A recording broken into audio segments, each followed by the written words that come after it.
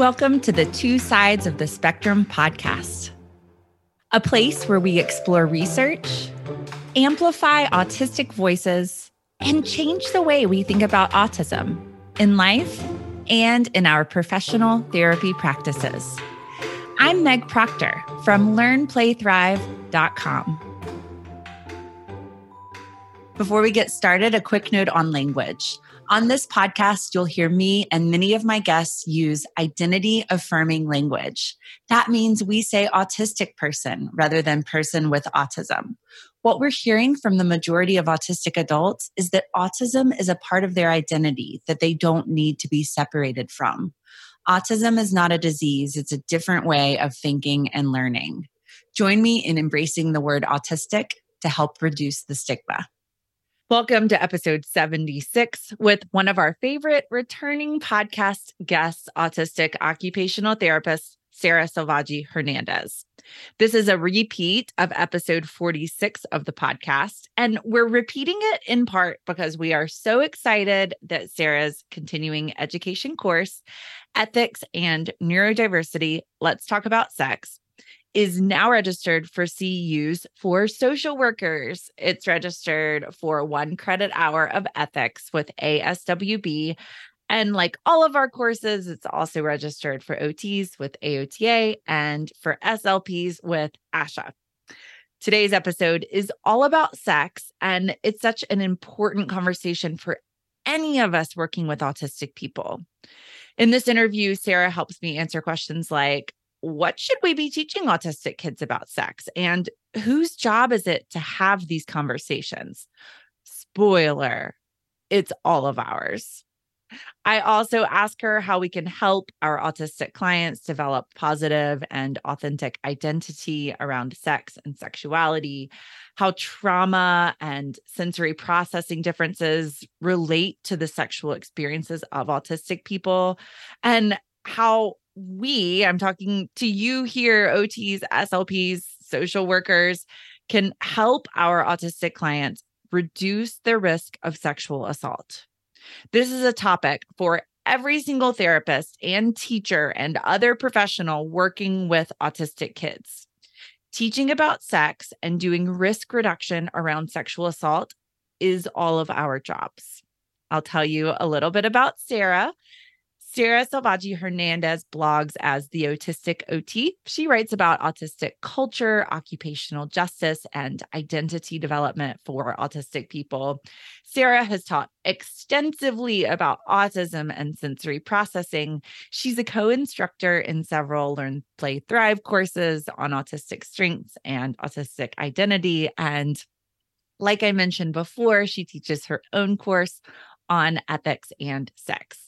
So this is Sarah's 4th episode on the podcast, 5th if you count the repeat here today. And I am so excited to share this interview with you.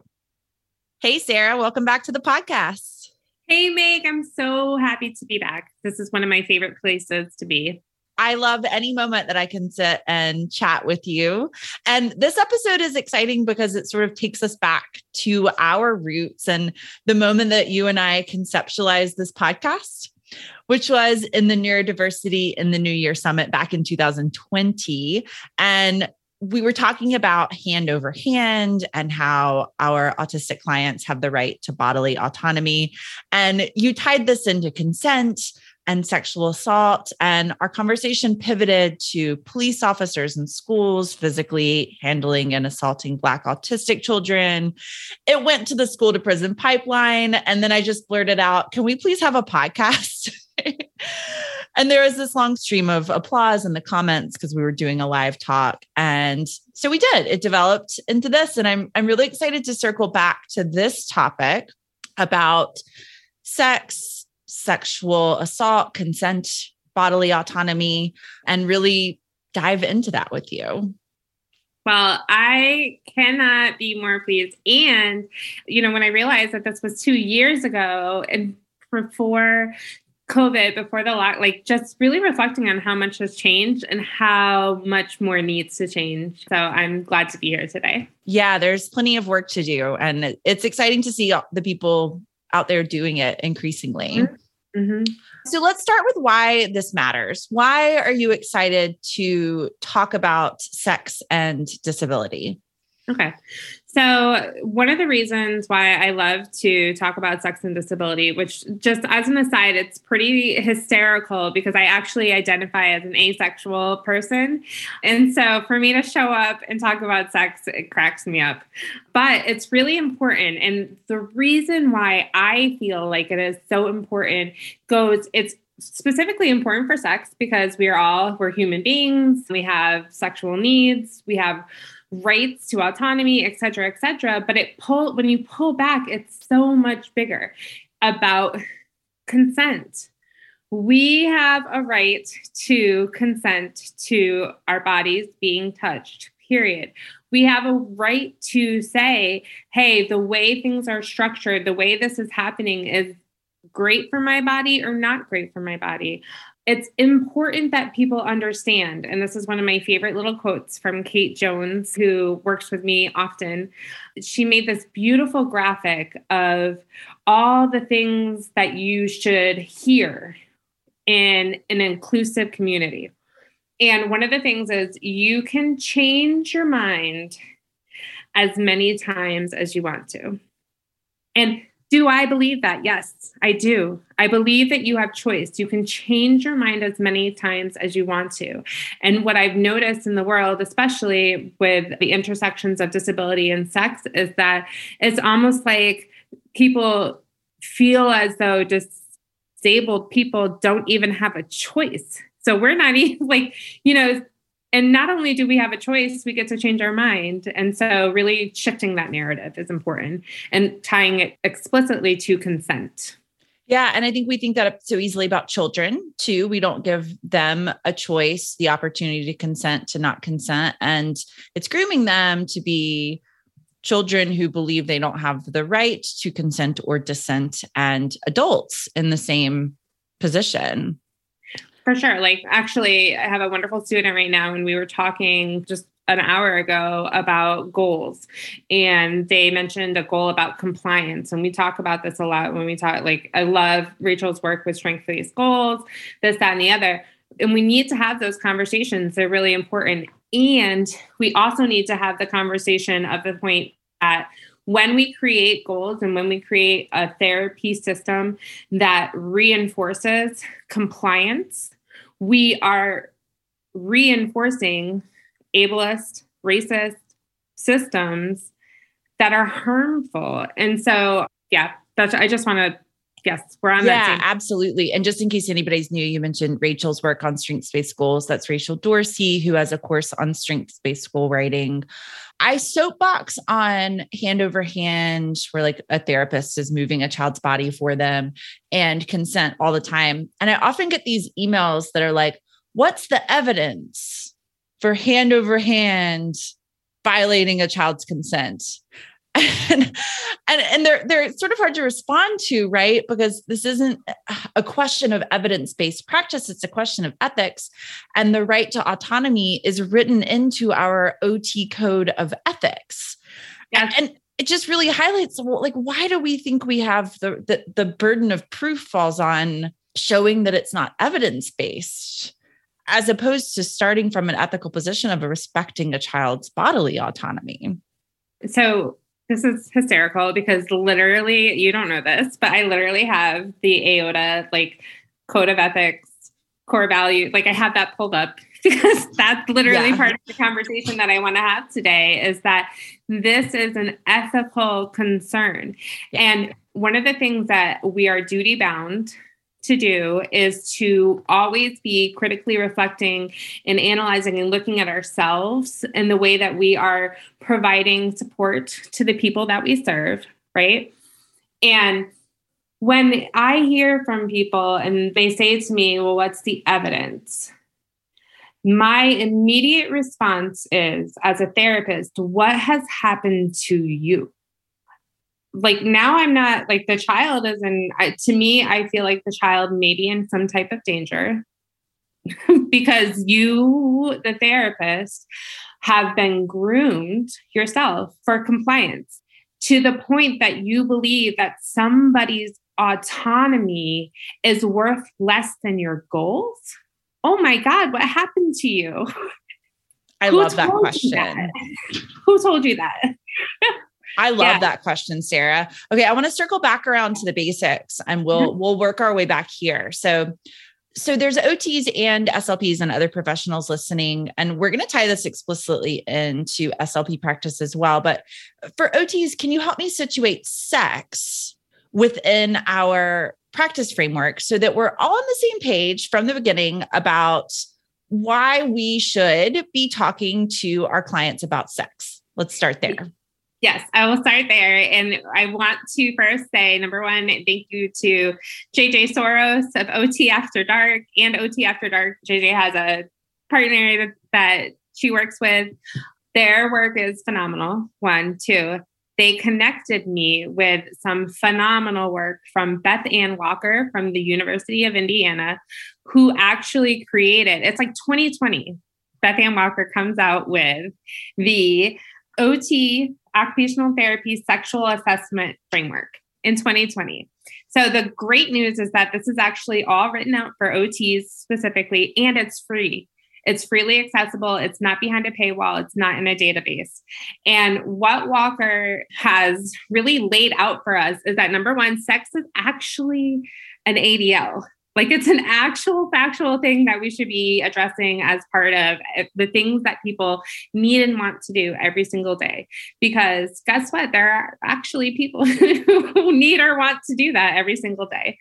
And my giggle is again, there's my implicit bias. Like, just to be, and I'm not going to be hard on myself, but just to note it, be like, okay. Social participation, under that, we have listed intimate partner relationships.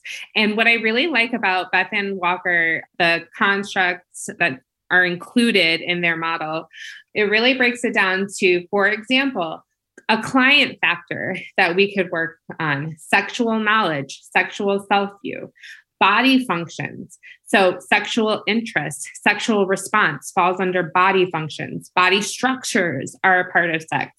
Performance, skill, and patterns. That is something that also falls under the range of the conversations with sex. And IADL, right? ADL is sex, sexual activity. IADL, family planning, sexual expression. Social participation includes intimacy. Health management, which we talk about in the framework, includes sexual health. So that is like a flyby because there's so many opportunities that we have to support our clients around sex. Absolutely. That's just really explicit. So I think we should all be listening, because this starts no matter how young our clients are. There's something related to learning about sex, learning about consent that we can and should be doing and is our jobs. And thinking about SLPs, I would certainly encourage SLPs listening to look at their own practice framework and do that same analysis. Social participation, social communication, language. There's so many obvious starting points there as well, which actually ties in really nicely to a question I want to ask you about a recent presentation you did with JJ Soros from the podcast OT After Dark, and Romina Lynn Reyes, who is also autistic, talking about neurodivergence and sex. And one of the things that came up was the lack of good sexual education for autistic people. Mm-hmm.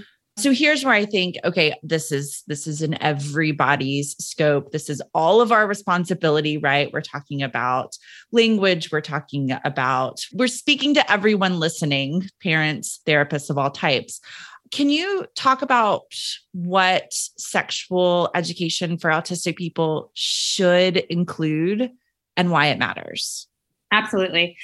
Sexual education, like, number one, again, because I'm addressing my implicit bias, one of the things that I really get focused on is sex ed, because it's so critically important. And if you live in the United States, it's actually a part of like Common Core, like all the things that we're supposed to hit. And that starts in preschool. So what you said is absolutely correct. Across the lifespan, it's important to know that you're always working and you're always in a space that should be educating in a positive way about sex. One thing that I want to say that not a lot of people know about this, but one of my favorite movies ever is a movie called Keep the Change. Keep the Change. And it is on, I believe it's free now to watch if you have Amazon Prime, but I'm not sure about the director, but I know that all the actors in it are actually autistic. It's been out for a couple of years, and it's specifically about dating and sex and sexual relationships and what that looks like between actually autistic people. And it is one of my favorite movies. And I'm like astounded we don't talk about it more because it's actually a really great representation of autistic sex. So number one, knowing that there's ways that we really do like to have sex, and it might be a little different. And number one, that's okay, because we're allowed to our own experience. So if I take that and I acknowledge that, number one, autistic people, we need things really explicitly. We also need people to not assume that we know anything because we might not. In OT world, we talk about like rehabilitation. Often when we're working with adults, you actually might be supporting somebody with habilitation, like actually developing this education around themselves. And so I have it here in front of me, and I'm going to pull up what should be included in positive sex education. Positive sex education, according to McLaughlin, and I will give you all these links. I know you like your links, Meg. Yes, so they'll be in the show notes, everybody listening. Yes. So a 2018 study says good sex education should address gender identity and expression, body parts, caring for your body, different types of relationships, communication, dating, internet, social media, being in relationships, sexual feelings, attractions, what are sexual acts. This is a big one. Sex ed should be focused on educating people that they have a right to pleasure, making decisions about sex, the challenges of sex, family planning, STD, STI information, and of course, as we always talk about, consent. And so where I cue in specifically for the autistic population is the idea that sex can be and should be and could be pleasurable because of sensory issues.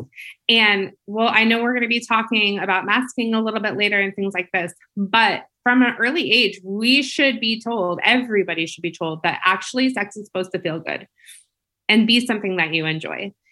And that's actually a radical thing to say, hey, 14-year-old, hey, 8-year-old, your body, like the way that your body is and the things that your body wants, that's real. And you should feel good. And let me give you, of course, time, space, place, hygiene, yada, yada. But yeah, sex is supposed to be good. That is so important. And I appreciate how explicitly you put that on the table, that we might assume people know that. And that's a really important thing to know. And without that information, it could take a lifetime to get on track.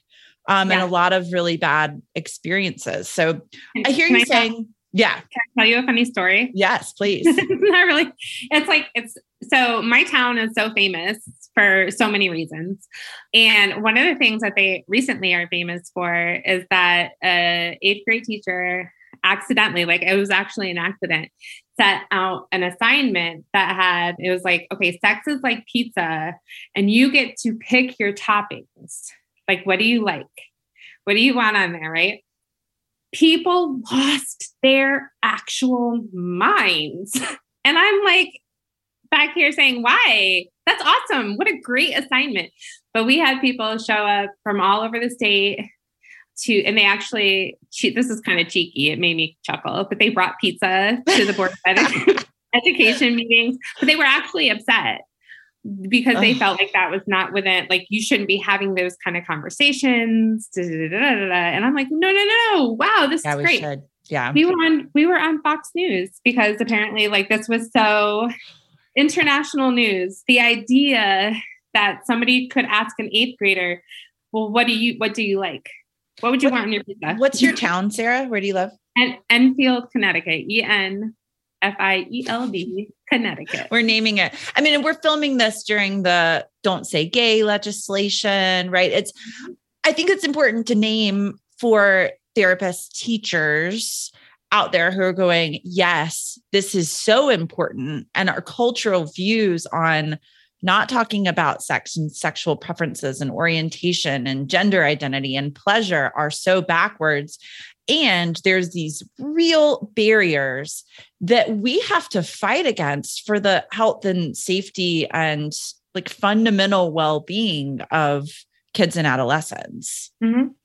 Okay, so one of the things you named is that we need to have language around our bodies and sex. Initially, just our bodies. What are our body parts called, right? If young kids can't name their body parts, they can't report on things that are happening in their life. If there is a sexual assault for a young child at an age that they're ready, they start learning about sex, what it is, what it should and shouldn't look like. These are things we do to reduce the risk of sexual assault for our disabled clients. And the risk of sexual assault is very high. Do you know the rates? I know are all over the place, but do you have numbers?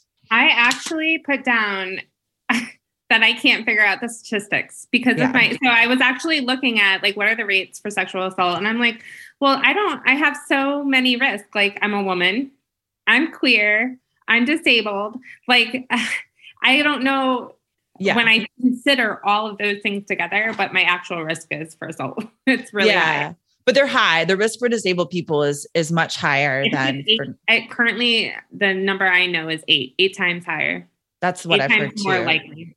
And that might even be an underestimate because of underreporting. For sure. Probably.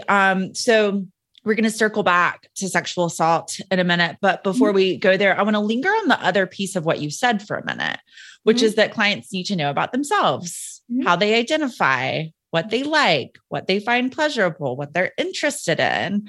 What do you see as the role of professionals in facilitating that process? So specifically to the autistic community, what professionals need to understand about us is that cis hetero is not the norm in the autistic population. There have been some amazing research that's come out, but again, I actually don't have the name of the author, but it was just like a little tidbit that I pulled out. It was a study about sensory barriers to healthcare. And in the demographic information, they included people who are assigned female at birth, how they identified. And here's the actual thing. Over 50% of autistic people who are assigned female at birth identified as being non-binary. Over 50%. Mm-hmm. That is an important statistic to know. That's huge. Yeah. Huge. Okay. So that was one study. It was small, yada, yada. Chris Bonello of Autistic Not Weird every year does an amazing survey. And in Chris Bonello's survey, so it was like almost 7,500 autistic respondents. Of that, 18.7% identified as being trans, which is important because only 0.6% of the U.S. population identifies as being trans. So in our community, 18% identify as trans, over 18. U.S. population is only 0.6. In in the other really amazing thing was that of the respondents, 55% identified as queer in some way. And in the US, it's actually 4.5%. So it's really important that professionals know that if you're teaching or supporting or providing materials, you need to be providing materials for queer people, trans people, non-binary, because that is the autistic population. And so if the support that you give is only toward a cis hetero typical relationship, typical sexual experience, you are actually not meeting the majority need of the autistic population right at baseline. You're not providing evidence-based care. Boom. Wow. So we do have an episode with Lyric Holman's episode 22 on gender identity and sexual orientation that people can go back and listen to dive in a little deeper into that topic as well. Are there concrete things? I mean, it seems like at baseline, we should be talking about gender identity and pronouns and respecting those. What else? I think, again, to me, it goes back to my guiding statement from Kate Jones about you can change your mind as many times as you want to. And the reality is that our Western society comes in believing that we need to be groomed, shaped, and guided toward this one idea. And what's happening in an explosive way across many different populations, but especially in the autistic community, is that adults are realizing this actually isn't me. And I actually did have a choice all along. I was lied to. I was lied to by, and this is like, it's hard work, like saying, wow, my parents lied to me. My teachers lied to me. And maybe they didn't know any better, but the reality is they still lied to me. And that negatively impacted the way that I understand myself. And so now I've got to do extra work that I really didn't have to do. I shouldn't have had to do. And this is specifically a Western problem because a European problem, because the indigenous cultures to the United States did not have the same views of children. They actually thought that people were born in knowing who they were and what they wanted to do and how they wanted to be, and respected that from the first breath. And that's why our culture, dominant Eurocentric culture, targeted them and sent them to residential schools, because we were like, whoa. Letting someone be authentic? No. We can't do that. I could go on and on and on. However, I just want people to understand that we are doing a lot of work to undo the damage that was done to us. And the reason that we talk about it so much is that it literally doesn't have to happen. And so when people are OTs, speechies, et cetera, you have to be really clear and almost aggressively healing with yourself to make sure that you aren't perpetuating cycles of harm, especially European cycles of harm, which have had a devastating impact on people of color. I love that phrase, aggressively healing. I think we can really hold that. And I hear you saying we need to make space to learn from and about our clients in regards to gender identity, to sexual orientation, to sex, to who they are, to what they need, to what they like, to what they want, to what they're good at, that we need to spend a lot more time respecting that they know themselves and making space for that and learning from and about them. And I do want to talk about trauma. We know from autistic adults like you that just living in the world as an autistic person can be deeply traumatizing, both generally through living in a world that is just not set up to meet your needs, and specifically through traumatizing events, therapies, experiences, relationships. Can you tie in trauma to the sexual experience of autistic people? Sure. So my specific Spinterest, what I love to talk about, and what's actually given me a lot of grounding when I think about when I have to do some difficult personal work, actually, to be able to provide these supports, is sensory processing. And so I think about the fact that I honestly believe, and I know per the literature, neuroscience literature, that sustaining chronic dysregulation leads to adverse negative health outcomes, which includes anxiety, depression, autoimmune, gastrointestinal, so on and so forth, right?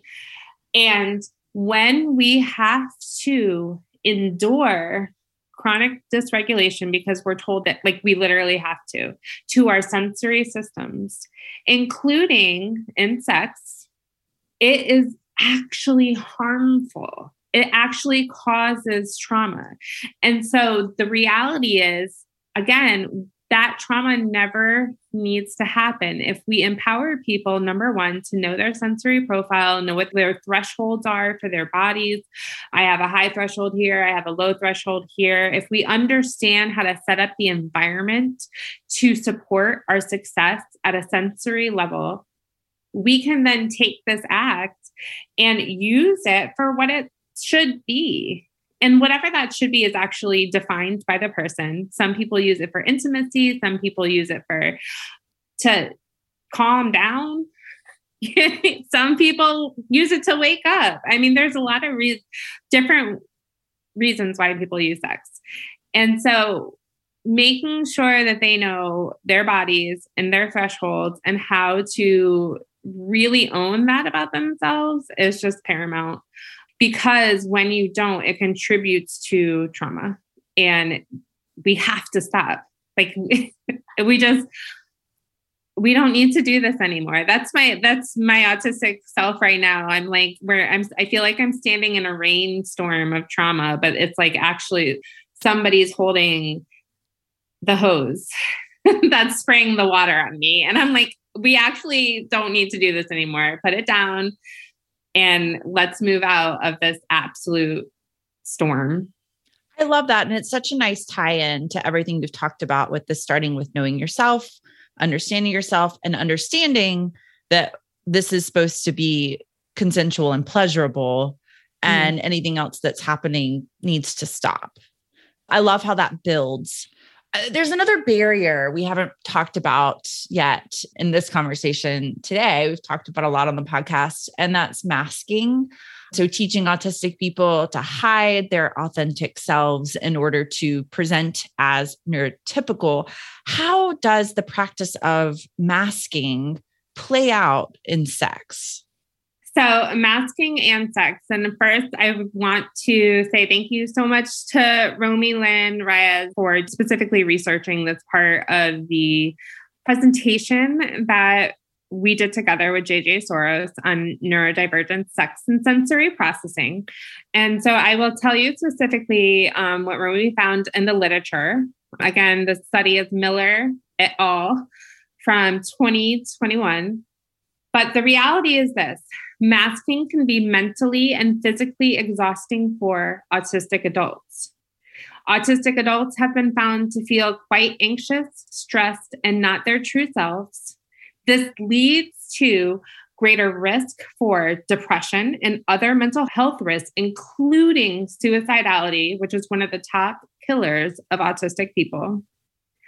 This sense of disconnection is also detrimental, because people will have to keep track of what their identities are that they've masked to other people. It just depletes us.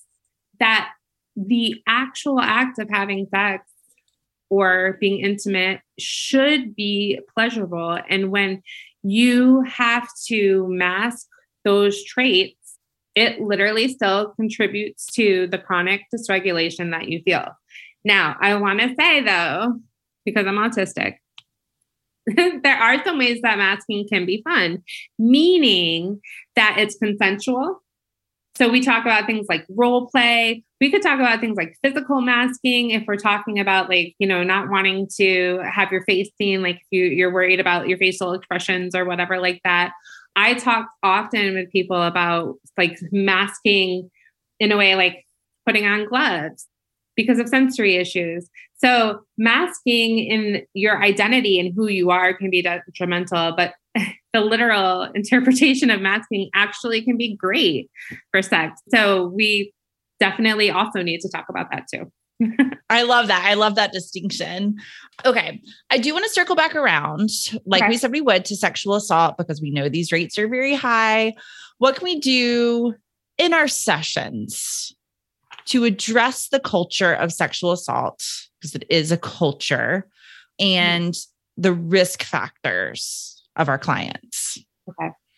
Specifically, what I'd say, and it is that in every session that we do, the baseline expectation for interacting with your client, be they autistic, neurodivergent, whoever they are, a human being sitting before us with human being rights. Every session, we should be validating vulnerability, validating communication, and validating connection. So when we think about that, your question specifically was about how do we, for sexual assault, like how do we do that? Every single time your client shows up to your space, they should know that they are entering a space you have curated and protected and actively protecting their vulnerability so that they can tell you things, so that they can be believed, they can be seen. They can go someplace where someone isn't going to intentionally misunderstand their words because, you should know how to say this in a more neuronormative way. To simply be is a gift, and it shouldn't be. It shouldn't be. When you think about it, like with OTs, like it's actually factually our job to create this space where our clients can come and simply be. Validate their communication. We know, whether we're talking about the double empathy issue or whatever, we know that there are, number one, different ways that autistics communicate. If we're talking about AAC devices, if we're talking about writing on pen and paper, if we're talking about behavior, if we're talking about, like, there's so many ways that autistics communicate. And we need to simply validate the fact that they're communicating. Not control it. I can't tell you how many times I've seen, somebody who's incredibly upset and we're like, calm down, use your calm words, inside voice, please. But that's not validating communication. And again, it's our job to create and curate and protect spaces for people to be able to communicate in the ways that they communicate, period. Validating connection. You might be the person who needs to help them. You need to go in realizing that you're entering into a relationship. And if your client needs further assistance, it's actually your job to do so per the framework. And you also need to know that maybe you're not the person. Maybe you are actually, despite your best attempts, despite who you are, you're not in a safe space for them. Who can be that person then? Really validating who are the important people and who are the important systems in that person's life where they can get help. Removing the ego from the situation and realizing it might not be you. And that's okay.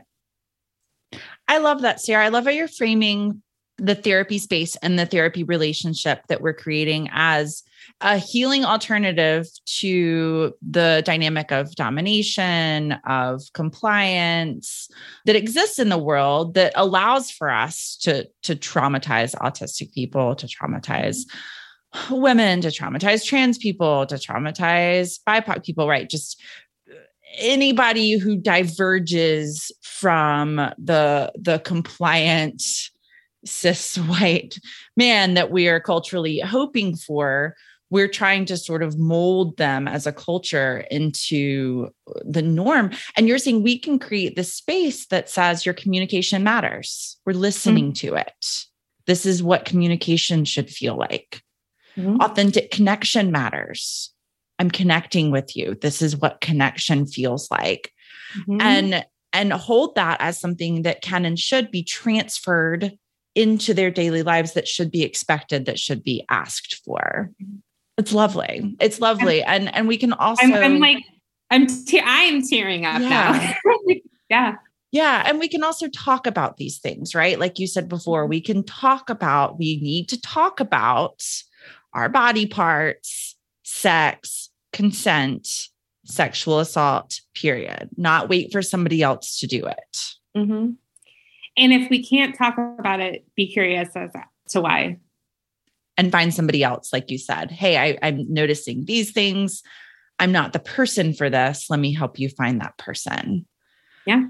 Oh, Sarah, there's a lot, but of everything we've talked about today, if there's one big takeaway that listeners walk away with, what do you hope that is? All right. Ready? Ready. Okay. You should want people to have good sex. Yes. You should. That's really it. You should want people to have good sex. And if you don't, Why? What has happened to you in your life that you somehow, somewhere along the way picked up this idea that people should not have good sex? Why? Whoa, what the heck is going on? It's a really interesting question, and you should find support to process that answer. It shouldn't be with your clients. You need to get help. And I mean that in the most loving, inclusive, mama bear hug way. You got to heal yourself because something happened. And I had to go, like, my personal experiences in life were like wonky, like not typical. Like, I grew up in a cult, a religious cult that literally was the breeding ground to make Rush Limbaugh famous, right? And think about it. I'm a queer, disabled woman, and that's where I grew up. And so it required me, because now as I'm accepting this privilege of supporting people in the development of their identity, there's this space that is so difficult for me. And it is my responsibility to go and to seek out help and to seek out resources and support to heal that, so that I don't bring it in to the space with my client. Because my client, I like, has their own experience. And that's all the session should be about, is our client, not our stuff. Right. So if you're going into it thinking, oh, sex is dirty, no, that's actually your problem to solve. And you should not be bringing it into your therapy space. So that all starts with the radical challenge that you should want people to have good sex. I love your call on us to do our own work. So this is something that counseling field, social work, licensed counselors, psychologists, this is really central, right, in their work. They know that they have to do their own emotional work and not bring it into their sessions, not transfer it to their relationship with their clients. They explicitly know that their relationship with their clients should be healing, should be built up and then transferred into the world. We don't really get that message as allied health professionals, or whatever you want to call us, OTs, SLPs, PTs, probably teachers. And it's really limiting us, right? If we cannot say, I want my clients to have good sex. What is appropriate at this age that I can be doing to make sure that they have good sex and that they are treated respectfully and safely in their lives? That we can just say, I'm just going to work on stacking blocks because that makes me uncomfortable, and have that be okay because we haven't done our own work. So I love your call that we have to figure out our own stuff so we can show up better for our clients. That's not what I was expecting you to say, and I love it. Yes. That is, for me personally, that has been I actually, as a parent, heard that from another parent. You should want your kids to have good sex. And I was like, what? No. And then I was like, oh, wait a minute. Yes, that's actually true for me as a parent. And then it's actually easier for me to apply it to OT because OT is my job. It's like, I'm taught like professionalism here. You know, it's really something, it's not hard for me to make that switch because I want to do a good job. I love that, Sarah. Tell us what you're working on now and where we can find you online. Oh, you can find me online. That's true. So yeah, Facebook, I'm primarily active on. I'm starting to be a little bit more active on Instagram. I am still working on establishing my website. There's a emotional block with creating this website, and I am doing my work. So, but what I've been doing and what I appreciate is that I've been doing little workshops, and really through the next couple of months, I've been really pushing sensory processing and trying to get the word out. So if you want to visit my social media, there are lots of opportunities for people to, whether you're a neurodivergent individual all the way up to an occupational therapist. I'm creating a lot of opportunities for that education. I've been doing my sensory profile reports as a consultation. That's going phenomenal. The feedback is wonderful. It's actually revolutionary just to validate somebody's sensory experience. And I say that like I feel so privileged that I get to just sit with somebody and be like, you actually do feel that. Yes, absolutely. And it's really powerful. And yeah, I'm going to keep doing that work. That's my passion. It's my love. And I'm just going to keep showing up, and hopefully there'll be like, I've been paying for a website for 2 years, Meg. I have my website. I'm going to work on it. Maybe the next time I'll have good news for you. It's okay. Your Facebook page is great. So you're the Autistic OT on Facebook, and I'll link to it and everything else in the show notes. Thank you so much, Sarah. You're very welcome. Thank you, Meg. Talk to you soon. Thanks for listening to the Two Sides of the Spectrum podcast. Visit learnplaythrive.com/podcast for show notes, a transcript of the episode, and more. And if you learned something today, please share the episode with a friend or post it on your social media pages. Join me next time where we will keep diving deep into autism.